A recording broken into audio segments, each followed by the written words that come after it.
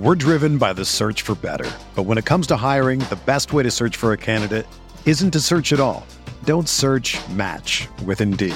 Indeed is your matching and hiring platform with over 350 million global monthly visitors, according to Indeed data, and a matching engine that helps you find quality candidates fast.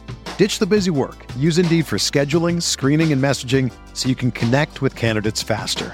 Leveraging over 140 million qualifications and preferences every day, Indeed's matching engine is constantly learning from your preferences, so the more you use Indeed, the better it gets. Join more than 3.5 million businesses worldwide that use Indeed to hire great talent fast. And listeners of this show will get a $75 sponsored job credit to get your jobs more visibility at Indeed.com/Blue Wire.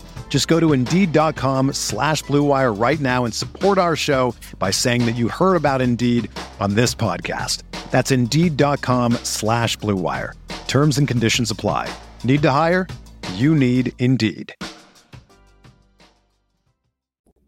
Mike Tazi here with today's Fantasy Bites podcast. You can check out all the latest fantasy content over at rotowire.com/pod. Good news for the Ravens and their fans and fantasy owners, as the shoulder injury that Mark Andrews suffered in Thursday's 27-22 win over Tampa is said to be minor. The exact diagnosis remains unclear, but the Ravens will have 9 days off prior to their Week 9 matchup against the Saints, so there's a chance he misses no additional time. Ravens running back Gus Edwards did not suffer a serious hamstring also in last night's win, according to initial evaluations. He'll undergo more tests Friday, which should provide more clarity as to the severity of his injury. Ravens wide receiver Rashad Bateman aggravated his foot injury in last night's win.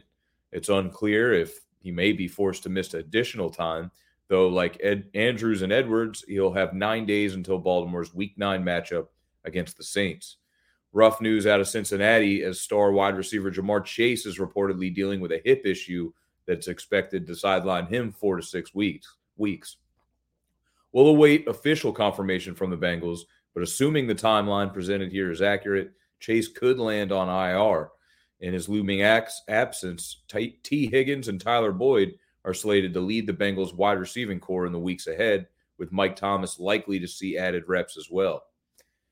49ers wide receiver Deebo Samuel didn't practice Thursday because of a hamstring and has yet to mix into drills during Week 8 prep, which also can be said for fellow wide receiver Jawan Jennings, who is also dealing with a hamstring. There's been no word from head coach Kyle Shanahan or the Niners regarding Deebo Samuel's potential to play or not Sunday at the Rams, but Friday's practice report may give some insight into the breakdown of San Francisco's receiving core this weekend. Currently, Brandon Ayuk, Ray McLeod, and Danny Gray are the healthy options at the position on the active roster. Moving over to the hardwood, after Damian Lillard's good start to the 22-23 campaign, he will be reevaluated in 1 to 2 weeks because of a calf injury. It appears he's avoided anything serious, but fantasy managers will still have to prepare for the star guard to miss potentially half a month in his absence. Anthony Simons should take on more usage, plus rookie Shadon Sharp may get more opportunities. Pelicans forward Brandon Ingram won't make the Pelicans' 3-game road trip due to a concussion. Trey Murphy, Najee Marshall, and Dyson Daniels should continue to see extended playing time in the star forward's absence. BI's teammate Zion Williamson is questionable for Friday's game against the Suns. He missed Tuesday's game against the Mavericks due to a posterior hip and lower back contusion, but he was able to participate in part of Thursday's practice session. If the 22-year-old is forced to miss a second consecutive game, Larry Nance, Jackson Hayes, and Najee Marshall should see increased run against Phoenix.